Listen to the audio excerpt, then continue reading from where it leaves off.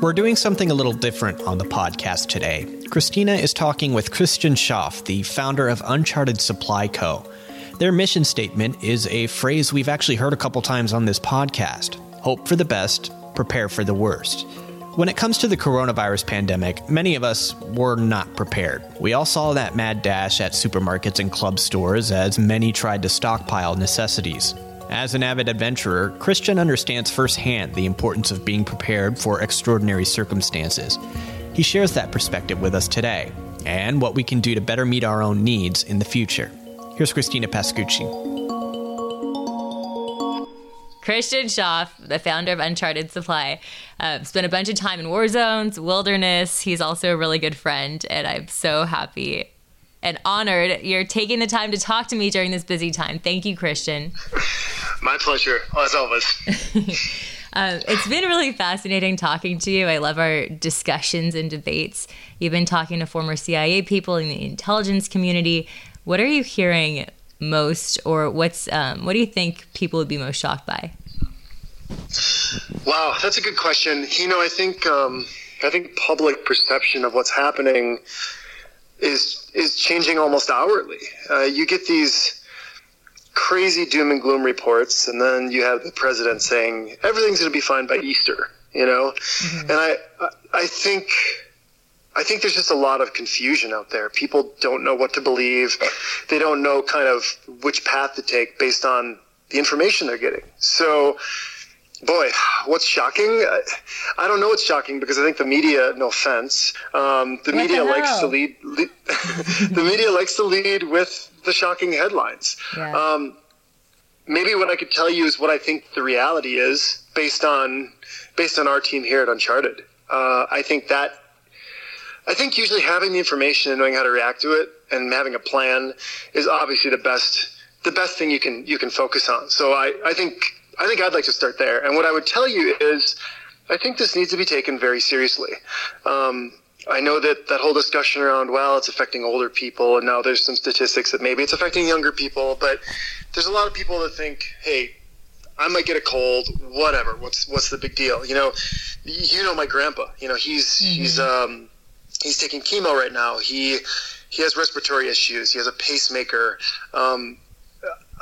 I'm not staying home for me. I'm staying home for him, even though we're in different states. I think how we navigate this shows kind of who we are and how we should be, because maybe it's not about us and it's not selfish, and it's about protecting the people that kind of are exposed. So I do think this is serious. I think people should think about this in a very serious manner. That said, I got a message the other day on Instagram from a customer that said, "Oh my gosh, I just saw tanks on trains go through my town. What is happening?" And I was like, let's pump the brakes here. That's not the Iraq army or the Iran army. That's our National Guard. Like, we should welcome them. Those are our friends, and they are coming in to help us navigate this situation and protect us. Yeah. So I think there's a lot of just knee-jerk fear that happens in situations like this. And if you really break it down, it doesn't have to be scary. It's definitely uncertain. But, we should have supplies. We should be ready to shelter in place, because that's what's needed. And if you plan ahead, that mitigates a lot of fear. And so that's kind of always my perspective on this. And I always felt like I would want to be with you if there is a zombie apocalypse, because you're the most prepared person. You're the survival kit you guys have is incredible. The 72, it's I don't even know where to begin with that. It's every possible item you would need if you needed to survive for 72 days. And if you want to talk about that, you can. Well, yeah, I've really taken this time during COVID-19 to not plug my company. I'm happy to share the perspective, because I do think it's important here. But, we've tried to be a resource of information. But, I started this company in 2016 because I kind of expected something like this, some large-scale emergencies to start happening. We have really heavily populated cities, and we have tensions politically in our own country and abroad. Natural disasters are changing, and these things are increasing in pace and size. It's statistically proven. So to not be prepared is almost to me like having your head in the sand. I mean, the writing was on the wall. I've been to Iraq 40 times. I've done all the mountain climbs and the hunts and all the outdoor stuff. And then I was in California and I realized, wow, people are really comfortable being comfortable. They can use Amazon Prime, they can use AAA or Uber, and kind of any problem you face can be solved with the device in your hand. And that's great until the problem gets bigger than that. So, right. We started this company with how do we provide coverage and a solution to make people the hero of their own situation? Like, what can we empower people with that's going to change the day and change the game when nobody else is coming to help you? And so that's kind of how we think about all of our products. It's high quality stuff. It's education. It's organization. It's meant to kind of guide you back to safety. And what would you do now? What would you tell people they need to have now? Well, so I have a handful of interviews on our channels too, which we can direct people to. But I've talked to Navy SEALs, I've talked to Marines, I've talked to doctors, I've talked to I talked to you on this stuff, and across the board, what they tell me is like my buddy Jack Carr, who's a Navy SEAL, in a very Navy SEAL tone said, "Prepare or suffer." And I think that sounds scary, but if you unpack that, what he's saying is we have the ability to prepare right now. You have the ability to go out and get the food you need and the medicine you need and the roll of toilet paper you need, not 40. And if you have the stuff you need, you're being asked to sit on your couch and stay in your home, and you can be very, very comfortable there. But imagine you don't prepare and you just wait until it's too late. Things like, feminine hygiene products. Why do you giggle when you say that? Diapers, because that's a weird example to lead with. It just came out. But you talk about diapers or medication you need that definitely just makes your life better. Those are different, it's a sliding scale of suffering. But there's no reason not to just have what you need. There's so much upside and so little downside. What would you recommend that people had on their Bing? What are some critical supplies that are important that maybe, I don't know, people wouldn't think about? That's a good question. And the real answer is every human has a slightly different set of needs. But we've been including an N99 air mask in our kits since 2016 because we wanted to be prepared for something like this. Now, as you know, it's hard to get your hands on one. Having things like an air mask, soap, antiseptic wash. The things people forget a lot about are like batteries and light bulbs and just little things like that everybody runs out and gets food and milk and bread and that's great. But what about healthy food? What about fresh produce? What about there's again, it's really hard to define what the global thing is, but you should make sure you have what you need to be healthy. And sometimes that even is mentally, like some books, some things like that. Positive mental attitude is a very critical factor in navigating this stuff, right? Staying happy, staying engaged. And if you find yourself in a house with, maybe you don't have internet, you don't have TV, and then you forgot to get some books or whatever, that's going to suck, Yeah. So it can be pretty trivial, but these little things can make a big difference. You don't have to go out and buy a bunker. You don't have to buy 100 gallons of water. The water's not going to turn off, but what are the things that make you comfortable? I think that's what you need to focus on. Yeah, and that's true. I mean, this is obviously an unprecedented time, but we have access still to so much, and people are still, you still have the delivery workers bringing the mail, bringing the Amazon packages. Thank God for them. That's all I got to say. And there's always Netflix, so it's really not that bad. For sure. And I am thankful that the essentials are still going. But, what if that stops? Are you good for a week if that stops? These are questions you should ask yourself, and it doesn't take a whole lot to prepare for those types of things. And in preparation, it gives you something to focus on. You feel like you're working towards a solution. And I think overall that alleviates stress, and you're going to be in a much better place. So, I'm definitely not a doom and gloom guy. I'm just a have we thought of everything guy. And I think that's the way I would encourage other people to think. Great. You were saying something earlier. We were talking about how long this might last, and you got an interesting email from China.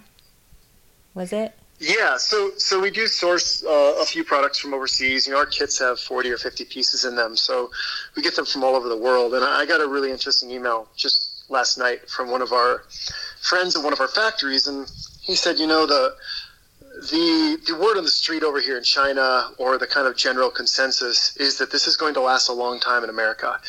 And he kind of broke it down in the email. But what he said was, in China, when this hit, they really, really locked us down. I mean, I think we would call it severe, the level of quarantining they did. As you see now, we're rolling out state by state and city by city, and people are still going out to the beaches, and it's kind of suggested almost. China, right. It was like enforced, you had to do this by police, or face arrest. Right, and the analogy he gave me, I live in Park City, Utah, which is 25 miles from Salt Lake City. He said if you drove from Salt Lake City to Park City, you were forced to quarantine for 2 weeks before you could come in contact with another human. And that's just a 25-mile drive up a highway. That's what they do in China?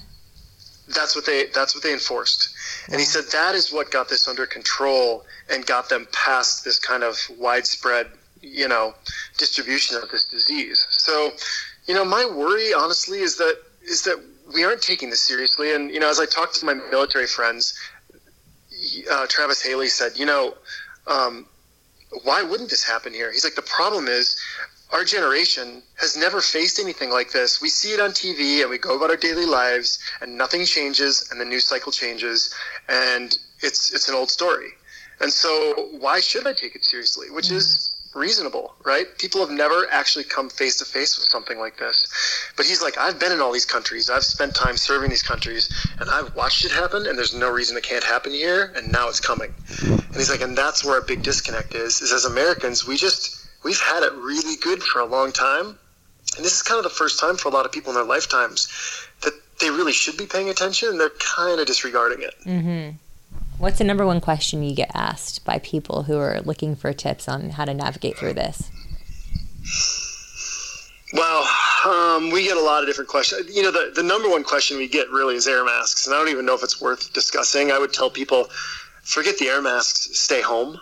Mm-hmm. If you have like the best air mask, an N99 air mask is designed to be used one time. You put it on, you take it off. There's a chance it's contaminated at that point, which basically means it's ineffective. So, for people that are looking at like, oh, I'll get an air mask so I can go do my thing, like just stay home, Yeah, right.